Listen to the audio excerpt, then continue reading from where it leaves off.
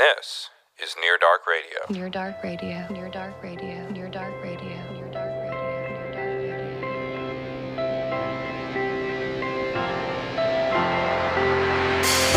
Radio. Ladies and gentlemen, welcome back to Near Dark Radio. I am your host, John Gower, and I am joined today by Mr. Blake Smith. Blake, how are you doing? I am thrilled to be here. Should I call you Doctor? No, please. Okay. Well, that being said, Blake is a Harper Schmidt Fellow at the University of Chicago. He is an historian of modern France and literary translator focused on Francophone writing from South Asia. He is a regular contributor to Tablet and many other publications besides, including Breitbart. That is a joke. I am very excited to have Blake today because since I started this podcast, I have wanted to discuss Foucault's, that's Michel Foucault, for all of the bright young people out there, French philosopher from the 70s and 80s and 60s. And he had an interesting analysis of society through the lens of power. One of his sort of, I guess you'd say it was his neologism, his original idea was this idea of biopower. Biopower! I'm going to be saying it like that for the rest of the episode, so do not let that frighten you.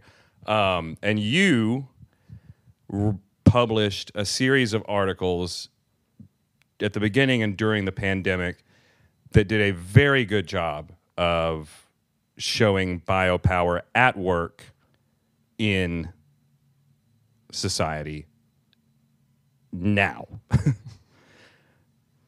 What got you onto this? Well, you know, I wish I had a smarter kind of backstory to this, but I was teaching Foucault in the spring quarter of last year as the pandemic started. So, like, the quarter began in March as everything was shutting down and travel was being suspended. Right. And I teach this year-long kind of great book style class that's supposed to be an introduction to the classics of social sciences. So, you know, we start off in the fall with like Adam Smith and Karl Marx, and then we end up with Foucault and postmodernism. And it just seemed like, well, since I'm teaching this stuff anyway, I might as well orient the class around what's happening.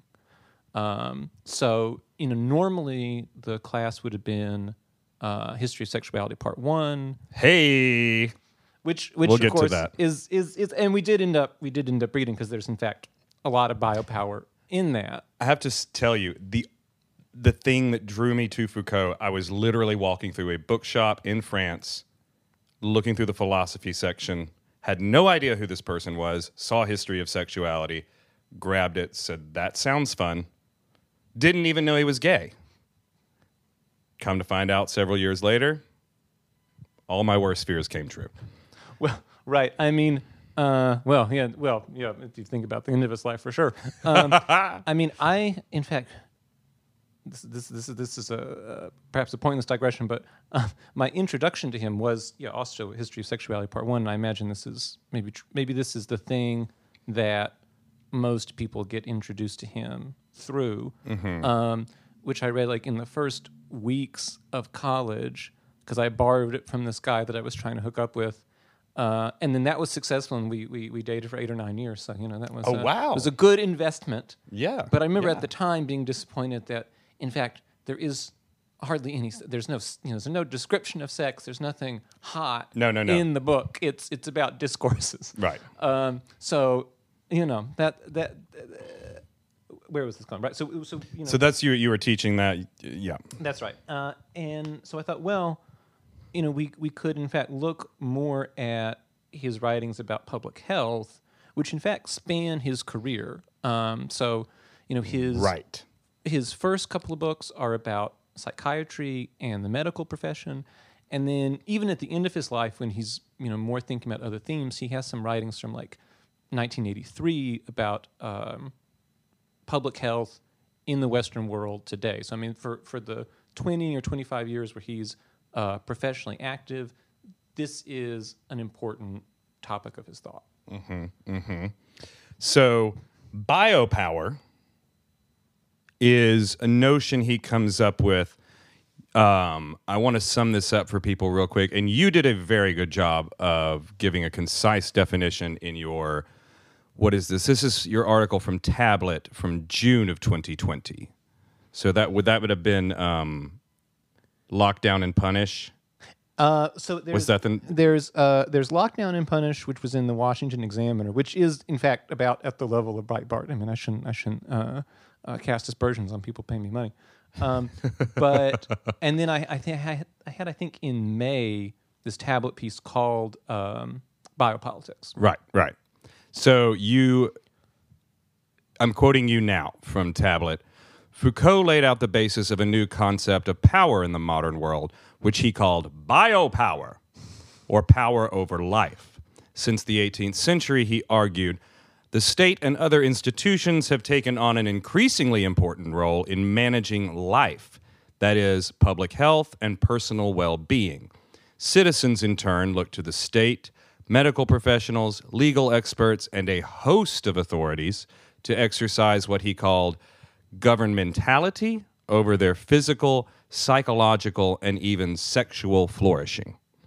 So, we're going to spend a little time sort of unpacking what that means, how that relates to life, especially in terms of the lockdowns and your articles about the lockdowns, which were everything that I was wanting to read over the past summer and only just stumbled across them a couple of weeks ago when Ross Douthat referenced them in a piece in the New York Times. Congratulations. Well, yeah, I don't know how you feel about Ross Douthat, but... my dream was always to be not mentioned by name and then referred to via hyperlink as a strange right-wing... whatever. But I'll press is good press. Right. He sort of cited you as like a fringe of the conservative movement that was suddenly getting aroused by the writings of Michel Foucault, and it was a bad thing. Well, I'm sure Ross Douthat, I'm sure knows something or other about being strange and right wing. So this I should take it as a compliment. Sure. So let's start us off on this journey. So one thing you just mentioned, and that you wrote in one of your essays, is that public health and liberal democracy are at odds with one another. And Foucault made that point, I believe, in his the one published work that I never read, the Birth of the Clinic. The Birth of the Clinic, yeah, which is an incredibly boring and dense book. And this argument that there is an important contradiction between the premises of political liberalism and the practices and kind of foundational assumptions of public health, the idea that there's a real tension between them is present in that book, but it's not at all the most obvious theme. And even the obvious themes of this book are very difficult to get out. I mean, all of Foucault's early books, I feel like, are written in a very difficult, like deliberately obscure sort of style. Right, they're dense. They're very dense. Yeah. But by the time he gets to the history of sexuality, he's sort of fleshed out this genealogy of power that starts back with sort of sovereign power in the medieval and Renaissance period, develops into disciplinary power, and then we arrive at our modern state of biopower, which I was surprised no one was writing about how we were experiencing at the beginning of 2020 the most, blatant realization or blatant Foucault was proved correct that biopower existed because it exerted itself very strongly across the entire world. Right, and I think for most people, the issue was just that if only it were working as well here as it seemed to be working in, China, New Zealand, wherever. I mean, this is something that Jeff Schellenberger meditated a lot on in this American Affairs piece about Foucault that he wrote recently, which is what then Ross Douthat was citing in his New York Times piece. Right. That on many, many levels, it's strange that, if you're an academic or even an undergraduate student in the humanities and social sciences, you have a kind of basic familiarity with Foucault's ideas, even to the point, Jeff and I talked on his podcast about this like weird moment in Obama's memoirs where he pretends to read Foucault to hook up with this girl, and this. So this has been my experience. Obama's Cringe. experience. Yeah. Cringe. And From a president who is supposed to not have any cringe. well, on. college is for cringe. Right, That's it why- is. You're right. You're And I'm sure he was a good-looking man at the time. I'm sure it worked out for him, but he has to pretend that it doesn't, so he can relate to us. But America is versed in Foucault's ideas in a way that it's not in Marx or Freud's or some other big historical intellectual of the 20th century or 19th. But that did not seem to jump to people's minds to make sense of what was happening. And if anything, there was a widespread frustration with people that so many, especially on the right, are not believing the science or Right. insisting on their constitutional rights. And Well, do you think that is because Foucault was a lot of Foucault's ideas were co-opted and distorted by the left and became sort of fertile ground for leftist thought, and by the time the lockdowns hit, they had pretty much trimmed away any considerations of biopower or the dangers of state control. I'm not even sure it's a question of being co-opted, because in here I hate to find myself citing James Lindsay, but on your podcast and then his other work, he loves to pick Shots across the bow, James. he loves to pick on fat studies, right? Mm-hmm. Which, in fact, other people like him who are skeptical of the way that the state has wielded biopower in the past year are, in fact, in agreement with a lot of the fat studies people, which is that there's a problematic use of state and non-state power to police and control people's bodies, to set up a norm of good health, and then to control people on that basis. So, I mean, what's weird is, Are you now defending fat studies as well? I'm not defend, but I'm saying that a wide range of people in the last 30 or 40 years on what we could consider like the left, or these more kind of identitarian blank studies academic fields, have been thinking a lot about how biopower works to set up certain kinds of physical ideals as also like moral ideals. So like there's the right kind of embodied subject, the norms, yeah, exactly, yeah, and then to critique the way that power is used to enforce those norms. Both what the state is doing and what people are doing outside the state. So in this sense, something like fat studies or fat liberation, I don't know if that has to be a term. I'm sure anything you can imagine, I'm sure also is a thing.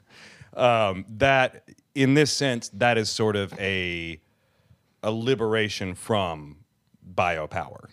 Right. So that's I think there is a persistent fantasy across both sides of the political spectrum that there could be a liberation from biopower, which even Foucault at certain points kind of succumbed to. So like if you look at what he wrote about the Iranian Revolution in 1979, he had this kind of unfounded hope that like a revolution founded in some spiritual religious ideal could overthrow all these structures of not just the military rule of the Shah's government and economic inequality, but also all these institutions of biopower that control people within and outside the state. Now, of course, that did not really work out that way. I don't. Hang on, since you brought that up, I want to quote you because you're also a fantastic writer, and this made me giggle out loud. You were describing, Foucault's championing of the Iranian Revolution, and I quote you, in October 1978, he assured readers of the French magazine Le Nouvel Observateur, nobody in Iran wants a political regime in which the clerics would have a role of supervision of control. By March 1979, nobody had seized power. Khomeini installed a legalist theocracy that brutally abrogated women's rights and began bloody persecutions of homosexuals, ethnic minorities, and the left. I loved that. Nobody had seized power. Well, unfortunately, I stole that from there was a used car dealer growing up who would cite other used car dealers' commercials where they say nobody beats our prices, and then he would say, "Well, I'm the nobody that they're talking about." So that was a little homage to that guy.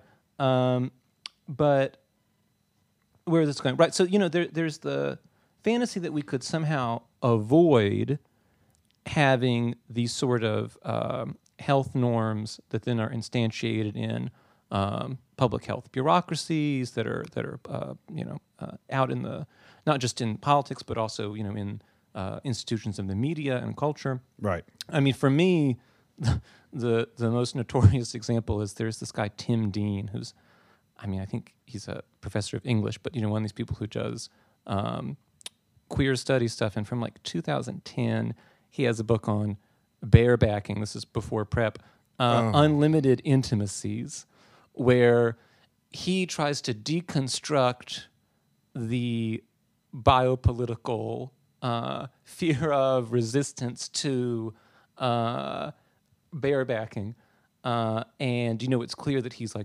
participant observer in this subculture. He knows how Foucault died, does he not? Well, right. So one, there's that. And he makes some gestures in the introduction to say that he's not really out to valorize this, but it's clear that this is, and even in popular media, there are plenty of things in Slate or other kind of left progressive cultural spaces in the 2010s saying that if you don't date someone who's HIV positive, you don't date a fat person, whatever. This is right. This, and that's this is a moral failure on your part. This is an internalization of fascism on your part.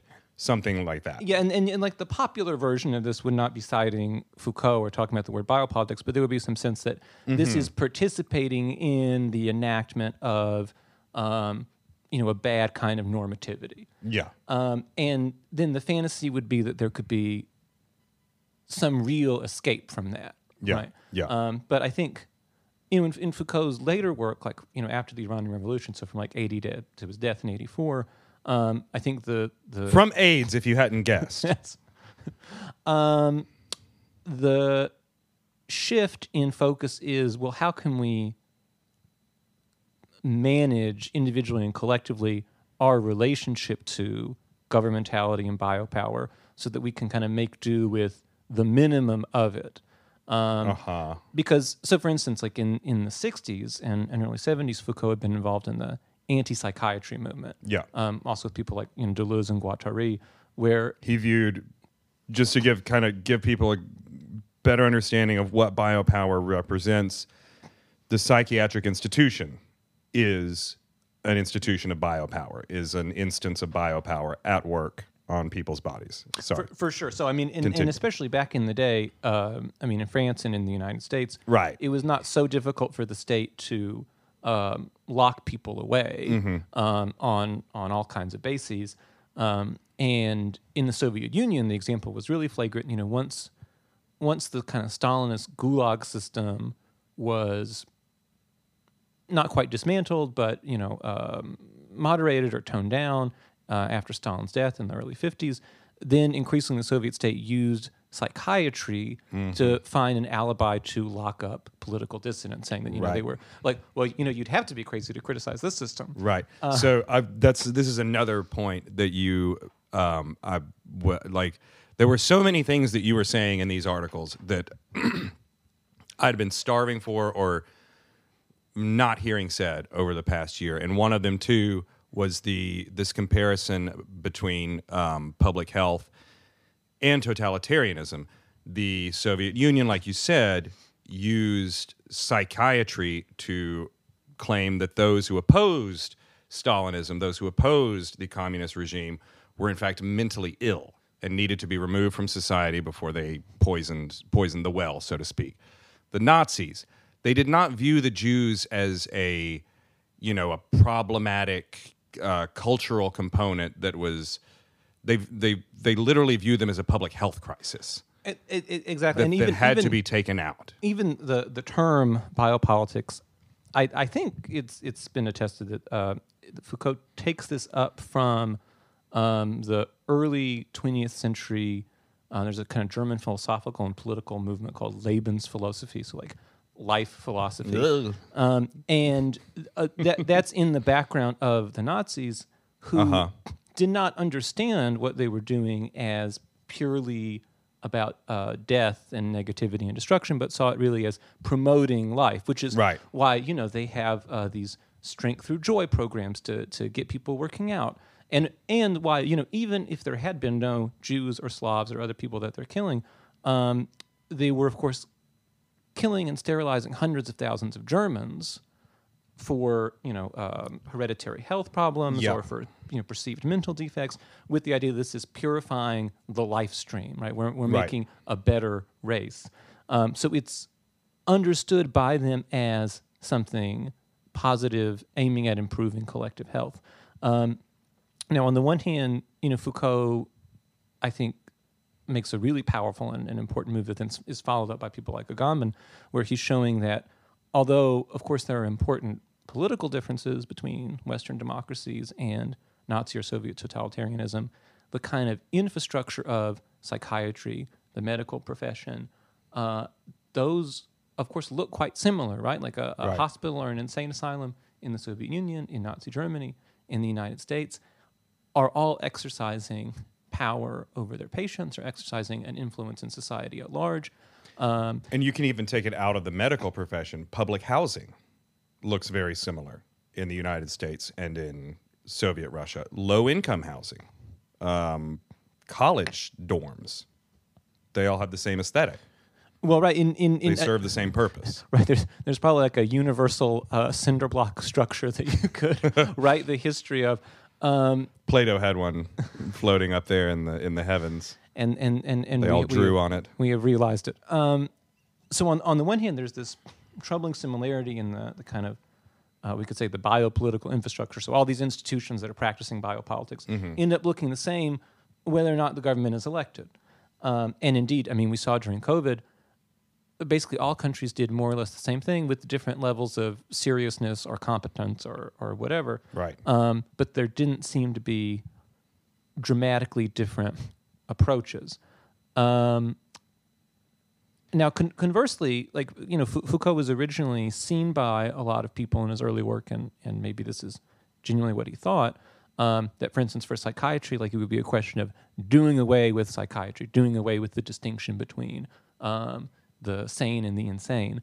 Right. Now, that doesn't seem very desirable. No. So then the challenge is, if we accept that there are important distinctions between the sane and the insane, between the healthy and the unhealthy, and that these are not just like individual problems, because if you have COVID or AIDS or you're crazy or whatever, this is not just like a you problem. This is potentially a me problem. This is an us problem. Yes. There's chances of infections. There's violent outbursts. Yeah, and it was interesting. I saw at a film festival a couple of years ago a documentary on the state mental hospital crisis, and it was it essentially pointed the finger at the Reagan administration and the conservatives for dismantling the state public health infrastructure, and thereby, either burdening families with all of the mentally ill people that were in their family, or pouring homeless people out into the streets to live in tent camps in Los Angeles and San Francisco. what they did, and I asked after the screening, there was a little Q&A, and I asked the director. I said, what you seem to point the finger at the Reaganites and conservatives. What about the Ken Kesey folks? What about Foucault? What about the left that was screaming about not only the fact that you had this biopolitical categorization that was outside the norm that we have to exclude, but also that they were torturing people in these facilities. And he said, yeah, well, no, that was part of the problem. That was part of the movement as well.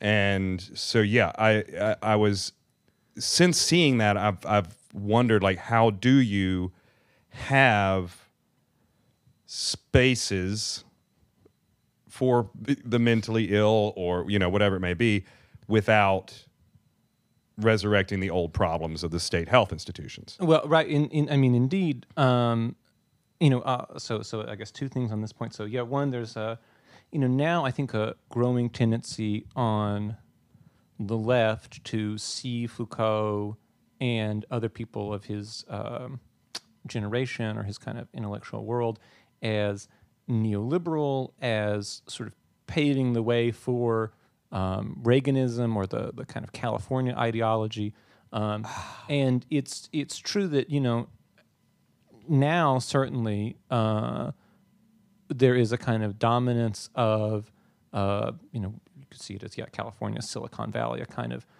ideal of individual self-realization that goes hand in hand with the dismantlement of the welfare state and massive income inequality. I'm not quite sure what Peter Thiel's actual politics are. He funds all kind of weird shit. But these kinds of fantasies out of which someone like him emerges. I'm pretty sure it's just pederasty. I think that's what. Well, I don't even know if he's fucking them boys. I think he's using their blood to stay immortal. That's right. It's internalized pederasty. He wants to pederast himself. Is that a verb? Get that underage blood. Yeah. Right. And Peter Thiel, if you're listening, I'm sorry. Please, I will take a check. Where is this going? We will clear your name for a price. That's right. I'll delete the tapes. And there's some truth in that, but then of course the idea that the Foucault sort of the idea that this critique of psychiatry, public health, these other institutions of biopower facilitated the rise of the new right in the 70s, 80s, and its dismantlement of the welfare state. And now in the U.S. we kind of have the worst of both worlds because we had a very heavy-handed and authoritarian exercise of biopower over the last year, but also very little safety net. Right. So and just kind of massive incompetence on a local level of public health. So I mean, at one point, like here in Memphis, one of my stepbrothers had to get a COVID test, and it took him a month to get results from. No, that's just somehow, Springfield never had COVID tests. Well, then it didn't exist. That's right. You can't have COVID if you don't have COVID tests. Right. So there's some truth in that, but I think also Foucault's work hits us toward like a more fundamental problem. He has this concept which is sort of the origin of biopower, like the sort of concept that's the ancestor of the concept of biopower in Birth of the Clinic, where he talks about medical consciousness, which is the idea that at a certain point, you could say the 18th century. I mean, you could debate historically when it is, but he's saying the 18th century, at least in France, there is a notion both among the political leaders and maybe more broadly among the people who are making decisions or who have influence that there is such a thing as public health, right? Because it wouldn't have been obvious for most of human history that the state or other people who are in a position to make influence and have decisions should be aware of what the health of most people or the average person or everybody in society is like, right? Right. I mean, you would have known that. Let them eat cake. Yeah, you would have known that you're sick or healthy. You would have known if there's like a plague this year. But beyond that, you would have had no means of knowing. You would have known enough to quarantine a city. for example. Right. Like if there's an exceptional disaster, okay, we should do something. But there would have been no desire or attempt to, find out, well, what's the average life expectancy? Right. Or birth rates or percent of people with diabetes or whatever. So the emergence of statistics in the 18th century, like the state's attempt to track all of this information, comes out of an emerging desire to track this thing that is coming to be understood as public health, right? That there is a collective health that we all share, and that we need to gather information about it. And then, of course, if you have information about something, that also allows you to perceive it as a problem, to manage it as a problem. Right. And Which is an important point with Foucault. Power and knowledge are nearly one and the same, and that they continually reinforce one another. And that's right. I mean, just knowing, for instance, that there's an unemployment rate is a kind of invitation to do something about that. Right. And then whether from the left or the right, the answer is like more or less taxes or more or less government intervention. The fact that the state assembles this piece of information is then already a kind of invitation to power to do something about it. Mm-hmm. And as you moving to as Foucault's notions of biopower sort of came together, he noticed that with the medical consciousness, you started viewing rather than the individual as a target of power, rather than the body as a target of power, states began looking at populations. As targets of power. Yeah. So I mean, if you look at security territory population, he traces a series of lectures that he gave at the Collège de France in some year. I want to say 76. I don't know if 76, that's 77, right. late 70s. But he traces this through thinkers like Francis Bacon, who's one of the first to. This is the early 17th century, so he's really a forerunner here. He's one of the first to propose that the state should be counting how many people there are, and he proposes if you have too many people at a given moment, you should start a war to get rid of some of them. Wow. So of course, as soon as you begin collecting this information, you're immediately going to be doing something with it. This is fun. Anthony Burgess. He's the guy that wrote A Clockwork Orange. Oh yeah. He wrote a very funny book about a near future overpopulated Britain in which women were paid to have abortions. The propaganda slogans were it's homo to be sapiens, or it's sapiens to be homo, and then of course they started a fake war to kill. They were just shooting it in a theater at each other essentially. Oh, see, that's an even better idea than Francis Bacon had. You don't even have to actually send people away. No. War. You just kill them at home. Yeah, but sorry. Anyway.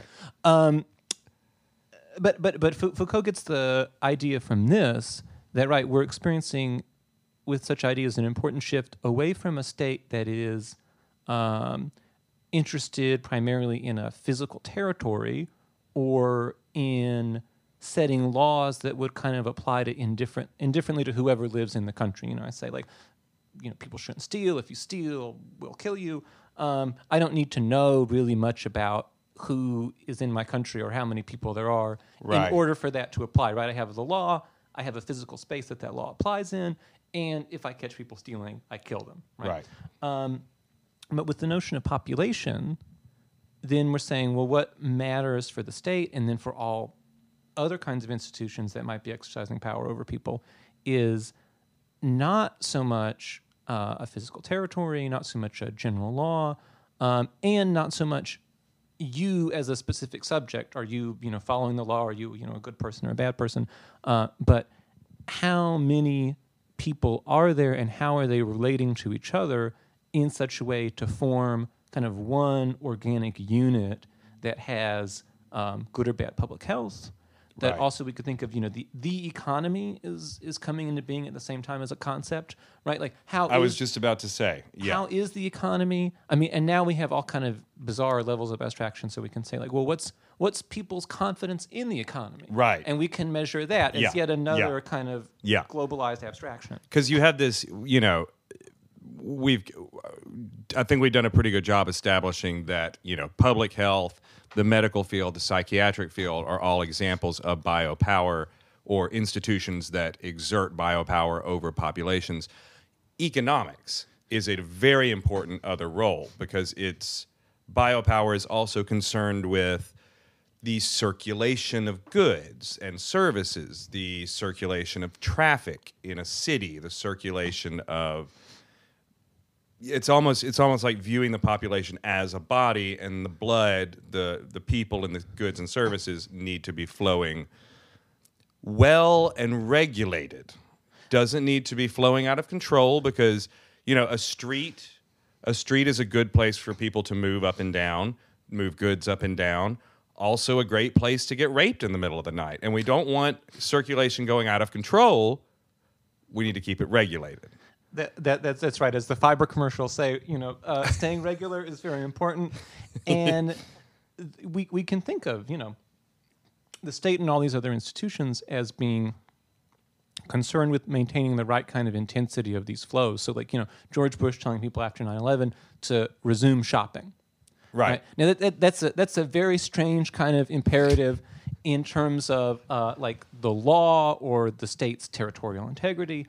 But if you think about the state being there to ensure the regularity of life, right? Yes. And even terrorism, we could say is biopolitical in the sense that the point isn't so much to kill X number of people, because the number of people killed by terrorism is always going to be pretty trivial compared to the number of people that actually are. And it's not to take over the state. It's not to impose a new law. No, but it's to change the way people live their lives. And if we think of terrorism as existing to promote terror, some kind of feeling of fear, then at least the way that terrorism was understood by the Bush administration, the claim was, they want to make us afraid. They want us to change our lives, so we will continue shopping, and that will be the proof that everything is fine. Yeah. And Foucault noticed this he planned a series of lectures called The Birth of Biopolitics, again, late 70s, and he did 2 lectures on sort of developing this notion of biopolitics, and then he just essentially starts analyzing the Austrian and Chicago School of Economics, which we know today as neoliberalism, Reaganomics, globalization, all of the horrors that's brought, and the good things, and it's interesting because it's almost like he realized our way of governing, like you mentioned earlier, the word governmentality. Foucault means that in the broadest, most general sense. How is the population governed, whether that be a state, whether that be a corporate entity, whether that be, a priest or a pastor or whatever? How are people governed? We've gotten to the point where we've used economics as a way to govern so that we're so hands-off. Violence is very, very, very, very, very, very rarely exercised by the state or by, powers in order to govern the population. Physical contact, very rarely used. It's through economics, economic incentives, scarcity, surplus, et cetera, et cetera. And that's how it's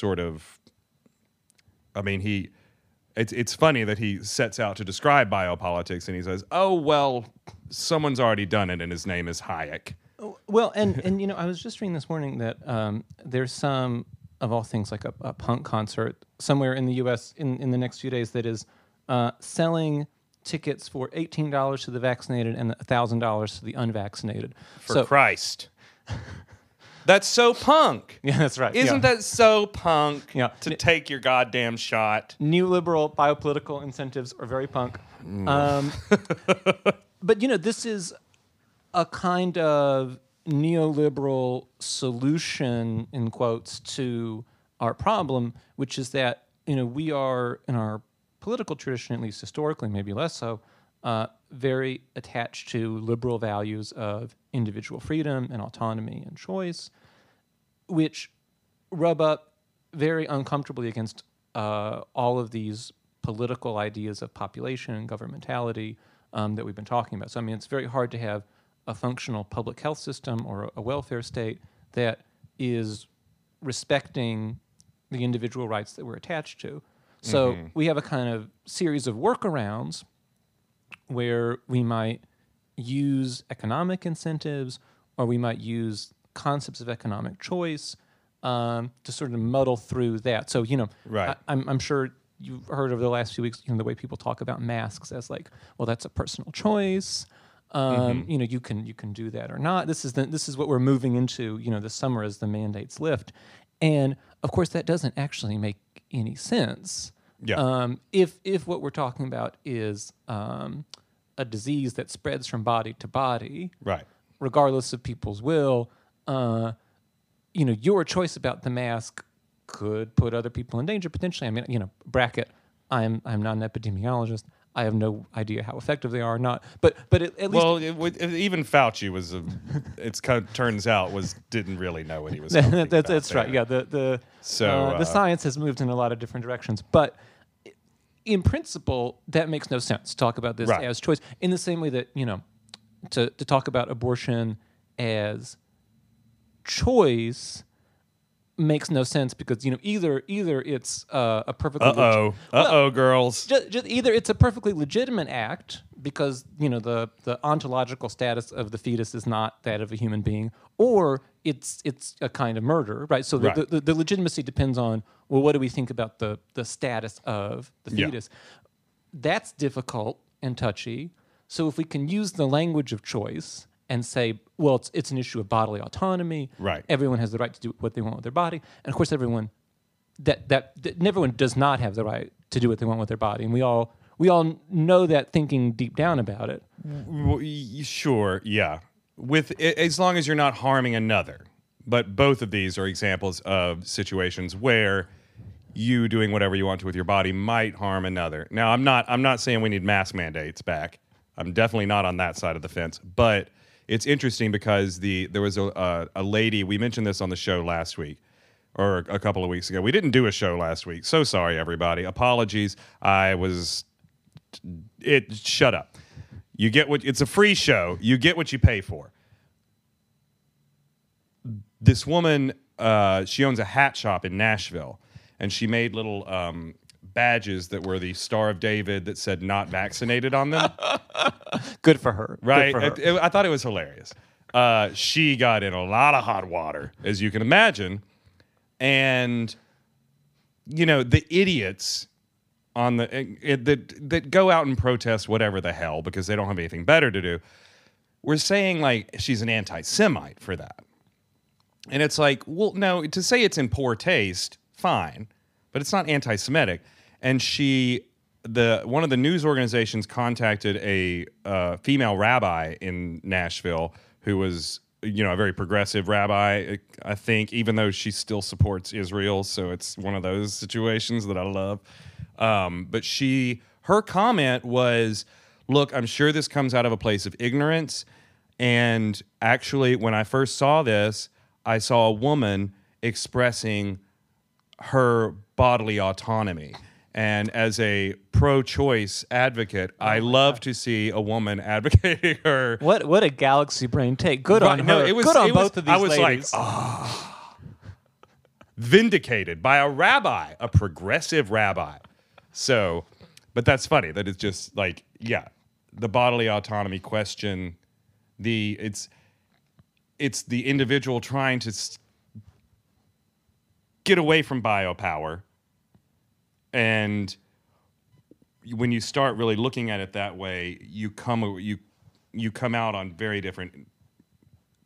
Your political situation gets very troubled. And it may be that in practice, that kind of language of bodily autonomy is the best that we can do to reconcile this tension. Because, of course, I would think that, let's say, 90% of Americans think that individual freedoms are very important. Mm-hmm. And for instance, probably less these days, but a large but declining percentage of Americans think Right. that individual freedoms are important. But Right. We are also aware of the ways that, we're never just an individual. We are, of course, always acting on each other and relating toward each other. And I mean, this is one of the problems even in free speech. If we think about the way that debates about free speech in recent years have, in fact, referred in a weird way to the value of life, right? So, often if I'm objecting to something that you're saying, I'm not just going to say that such views shouldn't be aired in society or that they're immoral or, it's people who are targeted by this who will say, oh, that's political correctness, but the people who are being censorious usually don't talk about politically correct. They talk about, well, that's a harmful view. Right. Your view is somehow causing trauma to other people. It's hurting other people, and or in in the worst case, you're organizing a population that is going to do physical violence against people. That's right. So, I'm emotionally hurt, and also you are inciting hatred that then is contributing to some shift in the discourse that could lead to physical violence or that legitimates ongoing physical violence. But there's this notion that there's like a direct connection between speech and life. So what you're saying has a direct impact on my life, and then also on our collective life, because the opinions that you air are going to contribute to like the general opinions that people have, which are going to lead directly to practice. And of course, there is a connection, of course, between what people say and what people do. And you could say something that would ruin my day and make me feel very sad and whatever. And well, I was just about to, but please do not. We're all very fragile after last year. Right. But the kind of typical anti-woke, anti-politically correct, liberal defense of free speech is to pretend that there is, in fact, a separation between speech and life. Right. That words can't really hurt me, that every opinion should be tolerated, and of course we don't tolerate every opinion, and we never will. Well, I mean, legally you do. Like there's very few exceptions. Like even the ACLU would defend, used to. That's right. Used to defend the rights of Nazis to march through Jewish neighborhoods. But we needed groups like the ACLU. I mean, that was, I think, always on the one hand, the value of free speech is broadly recognized by most people or has been. But the really rigorous defense of the principle, I mean, that's something that like 50 lawyers at the ACLU before it got ruined, only those people would really be upholding that. And, historically, like whenever there's a war, say, we would recognize that, well, people's right to bodily autonomy disappears because we're going to draft them. People's right to freedom of speech disappears because, you can't be publishing dangerous opinions or information about troop movements. And a point that Foucault, keep going. A point that Foucault and Agamben, one of his kind of successors, have both made is that increasingly there's no longer a kind of period of normalcy in which we have our liberal freedoms punctuated by crises like wars, where we declare an emergency and say, well, from this date until victory, which will look like X, Y, and Z, we will suspend freedoms, and we will vote, for instance, to go to war, and then at the end of the war we'll vote to return to normal. Mike, so I did get a little bit into some of the thinkers that developed on Foucault's notion of biopower. Two of them that co-authored a series of books are Michael Hart and Antonio Negri. I feel like I'm about to say that seems correct, yes. You're getting close to racial slurs, the Italians with their names.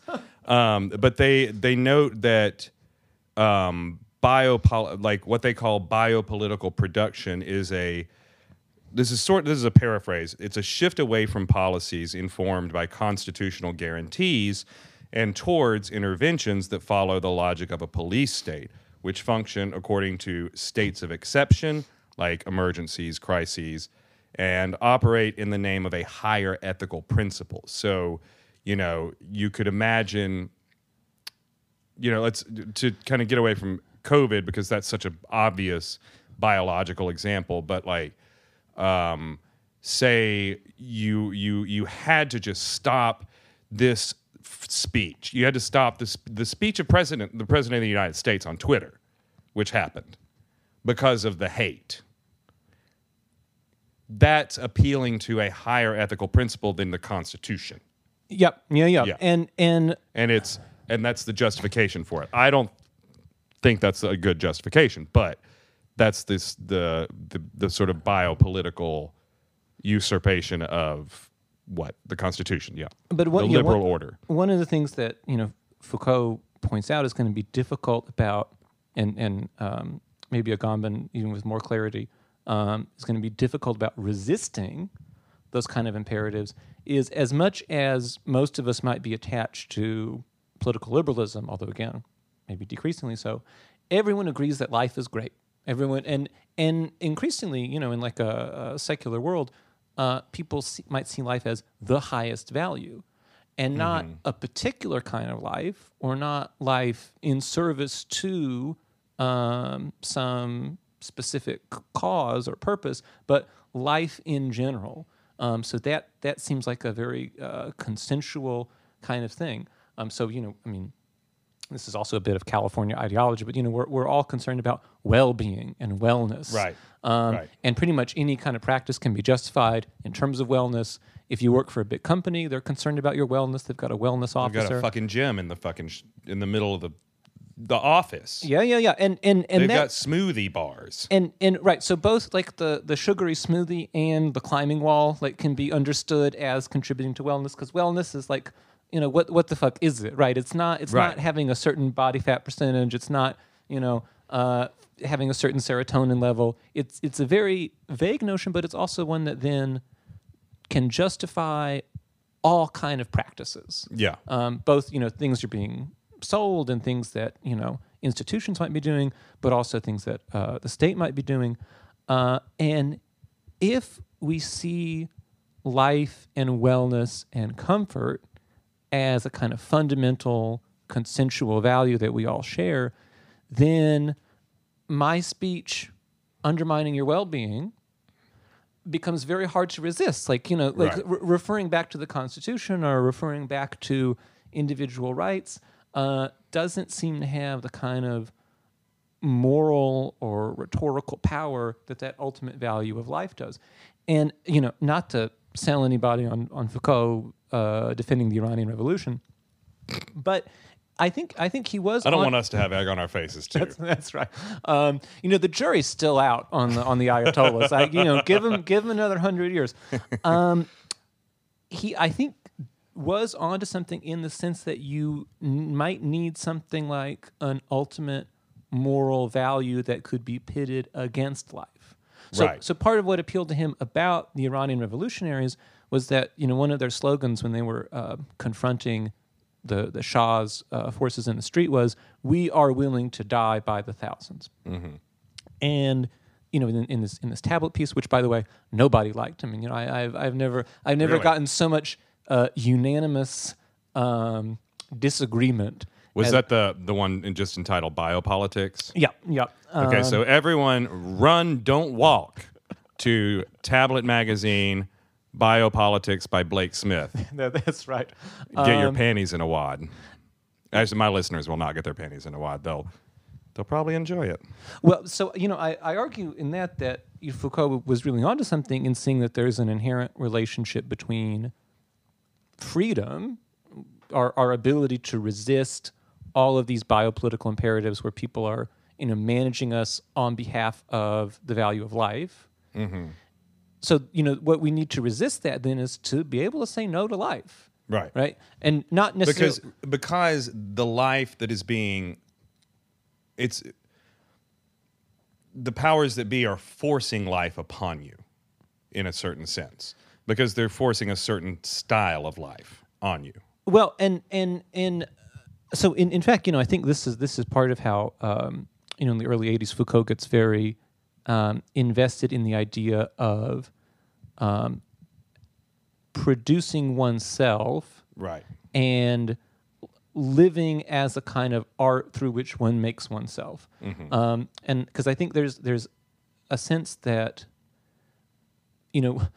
whether it's a religious value that we place higher than life, or whether it's a sense that like I am only willing to live certain kinds of lives but not others, we have to be able to say no to the value of like capital L life in general. I mean, one of the things that I really appreciate about Jeff Schellenberger's essay in American Affairs is that do you remember the title of that? It's not popping up. How We Forgot Foucault. How We Forgot Foucault by Jeff Schellenberger. Yes. It's a mouthful, and his name is the Jeff with a G, not a J. Yeah, is a GEOFF. Right.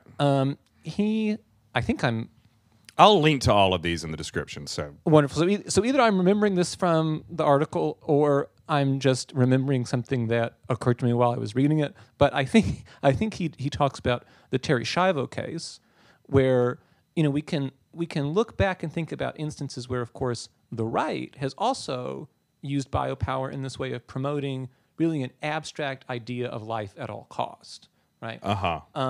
Because I don't know the particular medical details, and I have no opinion on when it's appropriate to pull the plug on someone, right. Yada yada.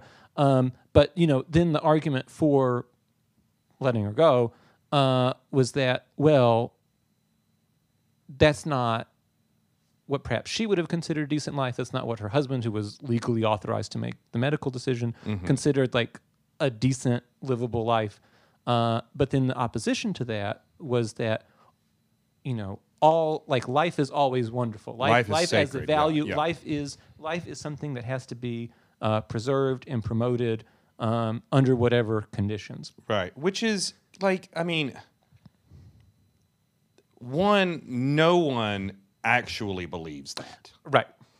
Two, that's a very childish notion of life, because life only exists with death. Life is not something that is the opposite of death.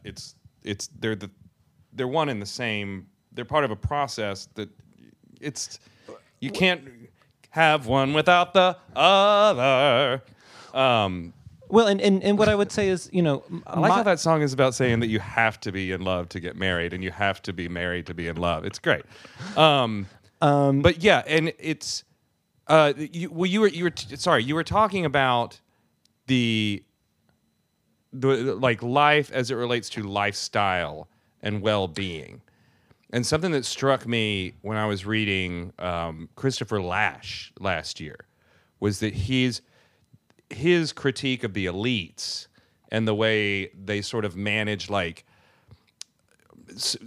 we have this intense reliance on experts to cope with almost every aspect of the human condition, like from the banal all the way up to, really intense shit. Like, there's child rearing experts, there's diet experts that tell you what foods to eat, there's people that tell you how to make friends, there's people that tell you, how to plan your finances, how to organize your household. Marie Kondo is running around telling you how to throw things away.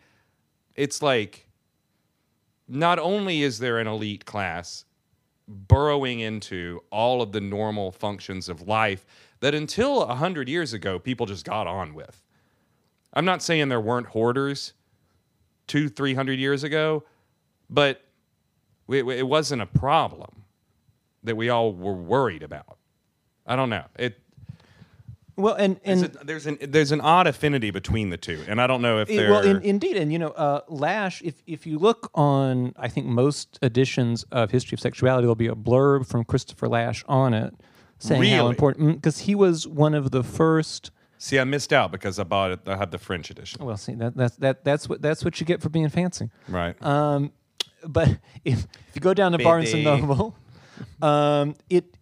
it should be the case that at least the Verso editions that used to be out there would have, or vintage, would have this blurb from Christopher Lasch, who reviewed it, I think, in Psychology Today, like right when the translation came out. Okay. And he reviewed a number of Foucault's books as they were published in English. Wow. And yeah, there's a real affinity between them.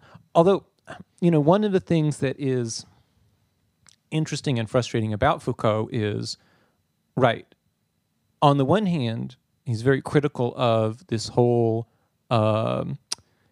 infrastructure of experts in psychology, sociology, etc., who are creating knowledge about how people are and should be, and then dispensing advice, and then managing us through all kinds of institutions. And I think, for instance, there's a lot of Foucauldian critique that could be done today, thinking about how, like, if you work for it used to be just a big company, and now even like people I know in small offices, if you're on like the Slack channel, for instance, there's this real kind of Foucauldian thing of expressing yourself all the time in this way that's visible to all of your coworkers, who are then commenting on you, who are managing your performance. The incitement to discourse, the production, the almost perpetual confessional.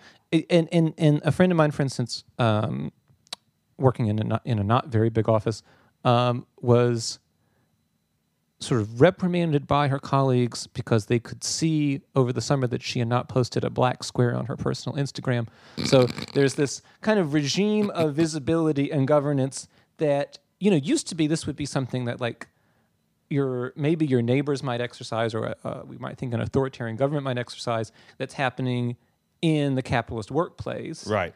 Theoretically, none of this has anything to do with the money-making goal of the enterprise, but but it has to do with another thing that the post-Foucauldian biopower theorists noted was that biopolitical reproduction is it's the blurring of the lines between economics and politics and culture to where they all overlap with one another. So like, not only do we have political economy, but our culture has been pulled into those processes, and economics now become like, a capitalist workplace becomes a setting of moral dramas and ethical confrontations and whatever, That's right. So I mean, part of maybe the increasing prominence of like an abstract value of life is that, we used to have all kind of, we could say, fictions or myths where we might separate life into discrete spheres, right? Mm-hmm. So, we don't talk about that in the workplace, right? Or there are certain norms of professionalism where certain topics are taboo, certain ways of being and speaking are taboo, to allow us all to get along.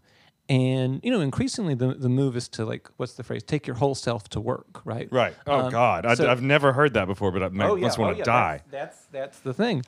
Keep going. I'm grabbing this water. Which means that, we are subject to a kind of moral and political scrutiny in all areas of our lives in the same way. And in the same way, like, our happiness and well-being is suddenly of concern to the human resources manager or the chief happiness officer or wherever, like all because parts. It affects your productivity, ostensibly. And this is a point that Foucault makes at various points in his analysis of biopower, that the new political and economic regime is, as you say, like, interested in regulating flows and is interested in operating within people's bodies and psyches to increase their productivity. Mm-hmm. If we understand productivity as like this primary goal, then we might say, well, people are going to produce more when they're happy. People are going to produce more when they're not microaggressing each other and when everyone feels included. So then I tend to do better while I'm being microaggressive. That's right. I'm having the most fun when I'm committing harm against my colleagues. Right. Which is why I have to be remanaged into a new kind of person. If we have this as the kind of goal, then it's very difficult to rely on older notions of professionalism to say, well, we shouldn't do that. I don't want to talk about that. I don't want to get therapeutic or political or whatever in the workplace. There's, I think, a general kind of inadequacy both of liberal political norms and then also maybe these norms of professionalism to resist these imperatives. Mm-hmm. And I mean, even if you think back to 9/11, after which, like, that's really when Agamben became big on the academic left when they were all using him to critique, the Bush administration and its, the Patriot Act and things like this. Well, of course, there was an enormous outpouring of post-Foucauldian academic critique of the way the state was creating a no-fly list and keeping tabs on things that people were reading in libraries and locking people in indefinite detention based on secret, unknowable grounds. Right. Without declaring war and without having any clear objectives. And, all this stuff that people said at the time, which was completely powerless and useless at, constraining what the state was doing. And it's still there doing all of these things. I mean, the COVID lockdowns are a great example of how we were powerless to do anything about it. There were no fly lists after the January 6th riots, which, if I hear another goddamn comparison between January 6th and September 11th, I'm going to shit. I guess that's not a big threat. You're going to shit at some point anyway. But it's like they make these comparisons to justify the security measures, and security is the ultimate goal of the biopolitical state, not even state, society, because corporations form a very important part of biopolitical societies. So what? Shoot, I was just about to move on to I forgot where I was going. Continue in that vein. Thinking of corporations, in some ways, things are worse than they were 20 years ago. And one of the things for me that still needs to be explained is 20 years ago, there were all the kind of illiberal security practices of the American government, but then there would be resistance to that and critique of that by the university, by people in the culture industry, by this left that was, reading Foucault and reading Agamben and reading Hart and Negri and, these people. And now, for instance, with terrorism, to the extent that the security state is now focused on domestic terrorism or, some idea about, uprooting white supremacy. Well, now they've identified a goal for these practices, which are still in place and, are apparently not going anywhere. And that goal now puts them in alignment with the culture industry, with every major corporation, with the universities. Academics who 15 or 20 years ago were critical of the security state now seem to be, by and large, lining up behind it, and indeed, performing their own kind of security operations within the academy, right? Policing each other and outing each other and this sort of thing. Getting people fired, getting people demoted. Let's before we finish up, because as we said before we started, and there's a physical limit to which the body can perform on a podcast. I did want to start talking about the culture industry a little bit, because I think this is, if not a product of biopower, at least a very important element in our society that, whatever you call one thing, I've kind of gotten annoyed with the word biopower by this point, because we have said about 1,000 times in the last hour. So and over the past few years, it sounds so like something that's coming out of a comic book at you, like biopower. It sounds great, right? It sounds like I should take a vitamin to have it. Right. Yeah. Right. Marketing idea. Put a pin in that.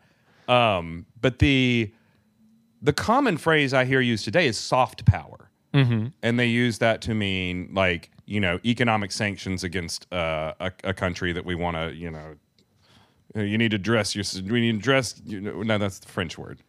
Dresser. Yeah. We got to influence you to be otherwise. Right. We got to sanction or Yeah, You got to clean up your act. Yeah. And another way that we use soft power, a form of soft power, is culture. And what I see in America today is a very interesting, if not alarming, I would say alarming, at least for everybody else, it should be interesting, that we're seeing a sort of infantilization of the arts and entertainment and information all across the board. And it works very well. I don't know if you've watched any of Adam Curtis's documentaries. I have not, and here again, this is me being bad. I just have. I guess I'm like in a social milieu where I'm just exposed to a certain level of Adam Curtis discourse, so I feel like I've already watched and then have not yet brought myself to actually watch them. But so you're aware of the Well, everyone refers to hypernormalization as like his great. The one that I encourage everyone, again, run, don't walk to YouTube and watch The Century of the Self, because it is the history of the marketing industry, essentially, and how that uses psychoanalytic principles to affect the subconscious and, really addict people to consumer items from the youngest age possible. And not only it's bled out from the marketing industry into everything, into the culture. So like your music is no longer, produced by some old guy with a cigar in an office and somebody plays him a demo from a band that's doing something weird and he's like, yeah, fine, the kids, they'll probably like it.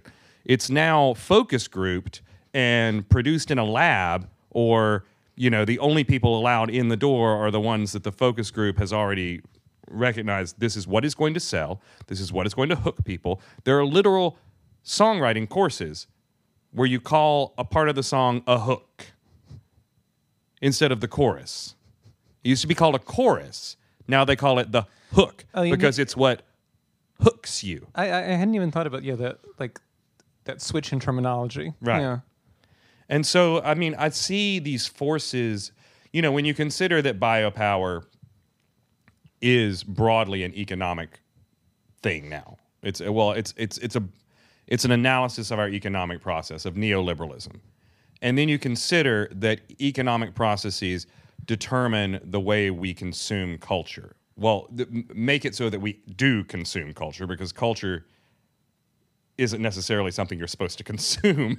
It's something you're supposed to experience. Now we're all consuming it because that's how they make a profit. That's how the wheels keep turning and the bus keeps rolling. I'm just wondering if we can find a way out of this before the wheels come off the bus. Well, if only the wheels should come off the bus. Worse than collapse, perhaps, is just the same forever. That's what people describe it as going to be. It's just, this is the end of history. This is the vista. What's unfortunate is that, I think, in Foucault's last work in the early 80s, there's an emphasis on self-construction, which then is kind of a big theme of, thinking in the academy in the 80s and 90s, the notion the turn to ethics, the turn to aesthetics, right, and the whole notion of lifestyle and of self-making, and in principle, that could be a kind of site through which to resist biopolitics and to resist sort of broad social norms and the practices of governance that are supposed to put people in alignment with them. If I'm cultivating myself as a certain kind of person, that ought to give me a certain kind of agency for resisting, demands that are being issued from society or from, the company I work for or from my university, whatever. But, increasingly, the resources that are available for me to construct myself are coming from the culture industry, right, and don't really offer any space for resistance. So, I mean, when I talk to my students, for instance, a lot of them, I mean, it's not like they have a thought out theory of how culture works, but they all have a sense, or many of them have a sense, that what culture ought to be doing is offering them images of themselves, right? Images of people like them, images that can inspire them or make them feel comfortable. So then there's this kind of counting, well, are there enough people like me in this show? Is this something that is affirming and positive? There's such a direct closeness that's imagined between my actual life and the culture that I'm engaging with, whatever cultural products I'm as you say, it's terrible like to be saying consuming and then like not even to mean that in a critical sense, but that would just be like, I'm consuming a cultural product. Yeah. Right, like it's sad that this is the language, but that there should be like a kind of one-to-one correlation. There should be no kind of gap across which I'm having to think and interpret and figure out how this relates to me. But there should be some me that I find in the cultural product that affirms me back to myself. And which is the age of narcissism. Right. And that Christopher Lasch talked about. And I think since Lasch lived a decade longer than Foucault. By the way, everyone talks about Foucault dying of AIDS, and this is I revealing something that's problematic about his thought. Although Christopher Lasch died also at 60 just from smoking however many packs of cigarettes a day. So I don't whatever is critiquable about one in that sense is critiquable about the other. Right. But I think Lasch, since he lived, impulse control, since he lived through the 80s, he could also see the way that even that let's say neoliberal ideal of self-making just continues to empower this class of experts inside and outside the state. Yes. And isn't really a grounds for resisting it. Now, I mean, because the corporate model is able to grab hold of those philosophies and begin producing goods for the production of the self. That's right. And so I mean, corporations are producing like self-help books. That's right. So I mean, they're making products, and then the corporations themselves, their governance changes such that human resources are now concerned about these issues, right? So, So both what they're doing to employees and what they're doing to consumers. What Adam Curtis pointed out in that documentary was that there was an interesting, all of these. There's focus groups for all of this shit. They invite people in and they say, hey, we need your opinions about our products, because the only way we're going to be able to make products that sell really, really well is if people tell us what they like and don't like about the products. And there was like the instant cake mix of the 50s when it first came out. It wasn't selling as well as they thought it would. And they asked some women to come in and they were like, well, it just feels like I'm not doing it, And so they were like, well, they changed the recipe to where you had to crack an egg into the powder. Sales skyrocketed. I loved doing that as a kid. I loved helping mom cracking the egg into the brownies. But that little input and just that little change became, and when the poison that we eat was flying off the shelves. Well, and public opinion too is one of these categories, like public health or the economy, right? Where once we think that there is such a thing as public opinion, this opinion that everyone participates in, first, we want to know what's the state of public opinion. So, what do housewives think about the product? But that immediately feeds into, well, how can we manipulate this imagined object of public opinion? Right. What are the things that we can do to reshape it to where it ought to be?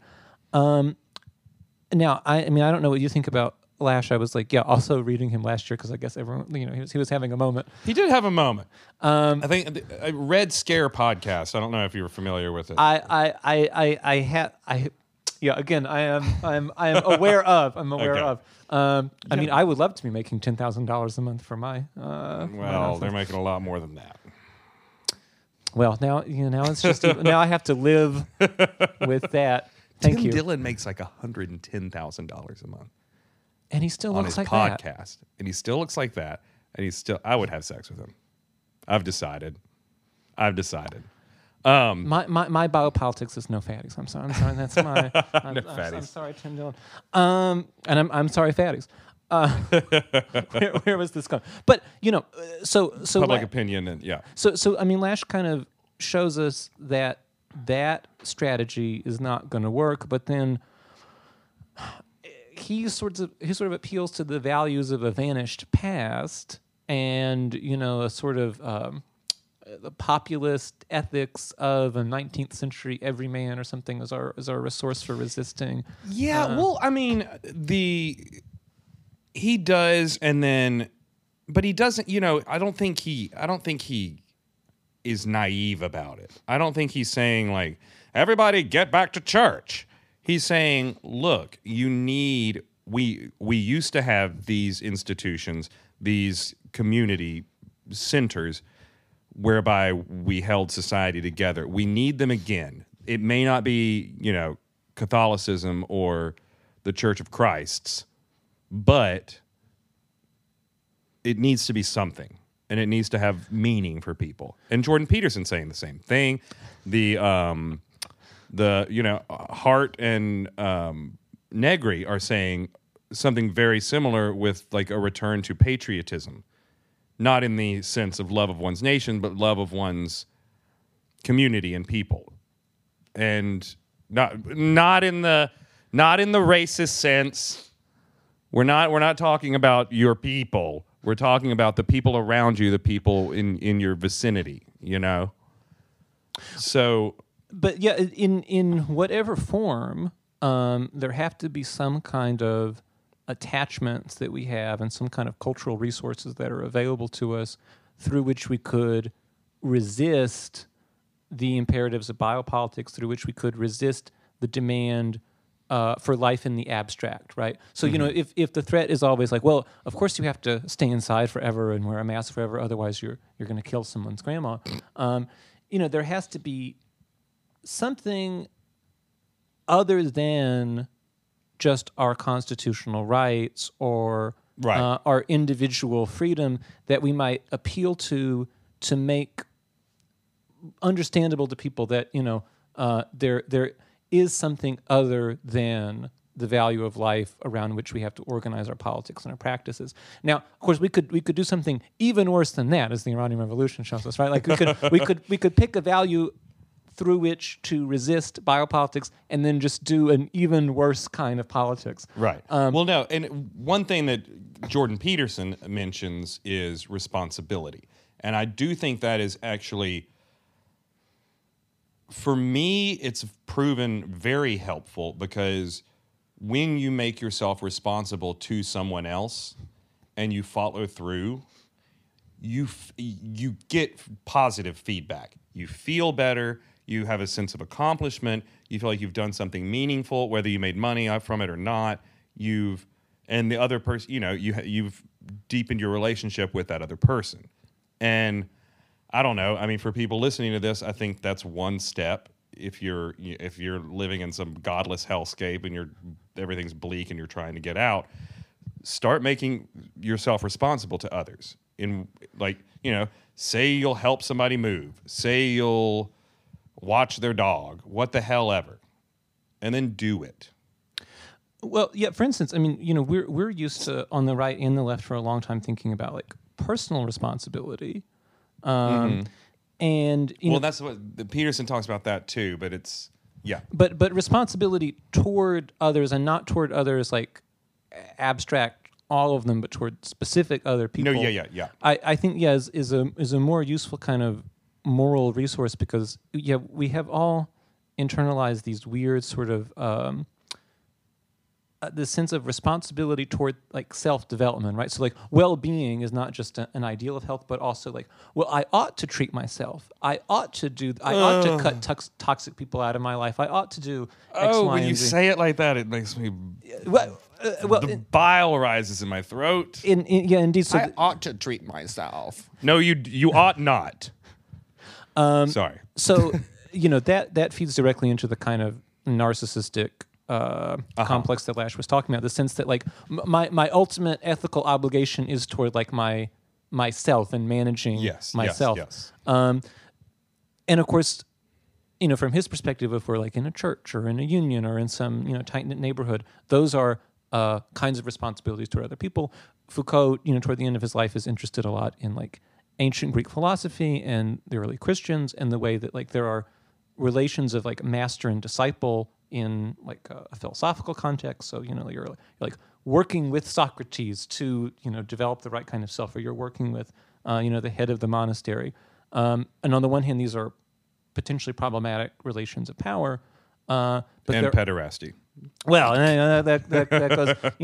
I wasn't suggesting that kind of responsibility to others, but It's a pedagogical relationship. There's teaching and learning and growing.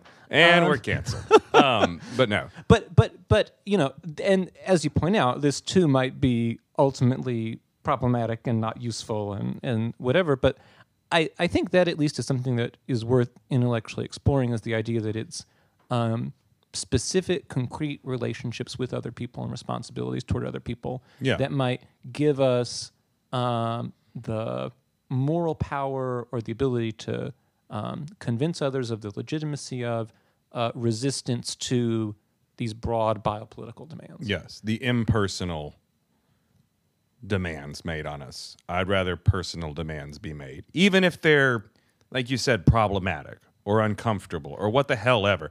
I'm sick of people. I think people have a new, this is new, but it's this visceral repugnance for responsibility to others. And if so, maybe we can get into that next time, because I feel like I'm going to have to unpack that. But well, there was I forget the title. It was a New York Times piece that everyone was complaining about a few days ago that was like how to curate your post-COVID friendscape. Right. And friendscape. Yeah. So you have all these people in your life who might be dragging you down, who might be limiting your flourishing. And the end of COVID is a great time, the piece was telling us, to sort of Marie Kondo your friend group. Right? So does this friend bring me joy? No. They're gone. Right. They're out. Right. And I mean, to a certain extent, it's a great time, yes, to trim the fat. Because right now, we live in a society where people over the age of 30 seem to think that they have 150 friends. No, you have like 5 tops. The rest are just filler. And you need to cut some of those out. But you need to realize who your friends are and develop relationships with them.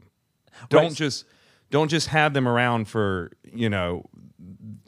the fair weather situations. So yeah, it's true that of course the article does have a grain of truth, which makes it even worse. But that somehow the idea, I think that I have some kind of non-negotiable responsibilities to specific other people who I am unavoidably entangled with. I think that can be a resource for a kind of moral thinking that lets us do the work of resisting biopolitics. I mean, maybe this is misguided. The Iranian Revolution maybe was worth a try. It didn't work out. We'll try friendship and concrete relationships with other people. We'll see if that does any better. Yeah. And then we'll report back afterward. We'll report back. Well, we are going to venture out from the lovely Peabody Hotel into the streets of Memphis and make some fucking friends. That's right. We're gonna commit some problematic biopolitical activity. Yes, decisions that we're going to kill some grandmothers is what we're going to do. Blake, where can people find you, or do you want to be found? Oh, yeah, I don't particularly need to be found. Your articles are great. I mean, right. They truly are. You can see my work in Tablet or the Washington Examiner or Foreign Policy.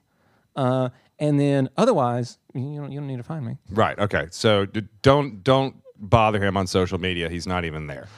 And of course, if you enjoyed this podcast, we would like you to like, subscribe, do whatever the fuck you need to do. But pay us money. Go over to patreon.com/NearDarkRadio. That is patreon.com/NearDarkRadio. And, pay for this trip to Memphis.